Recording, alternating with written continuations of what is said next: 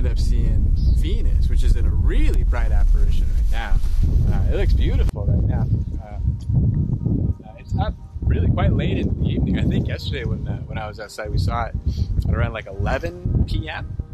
Seemed like it was up pretty late. Even right now, it's nearing like 10 o'clock, and it's still really quite high in the sky. So it's pretty interesting. It's really cool getting to see a really bright viewing of it and watching it over here on the west. And then further down from that, kind of on the western horizon, you see the glow of the sun, and so that's sort of a marker of where and how far north the sun was when it set this year.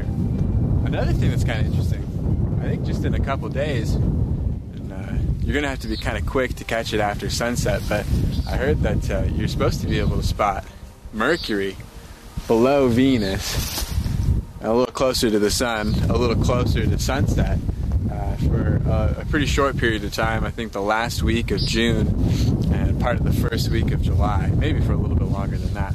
But it's kind of interesting getting to spot a handful of those planets. So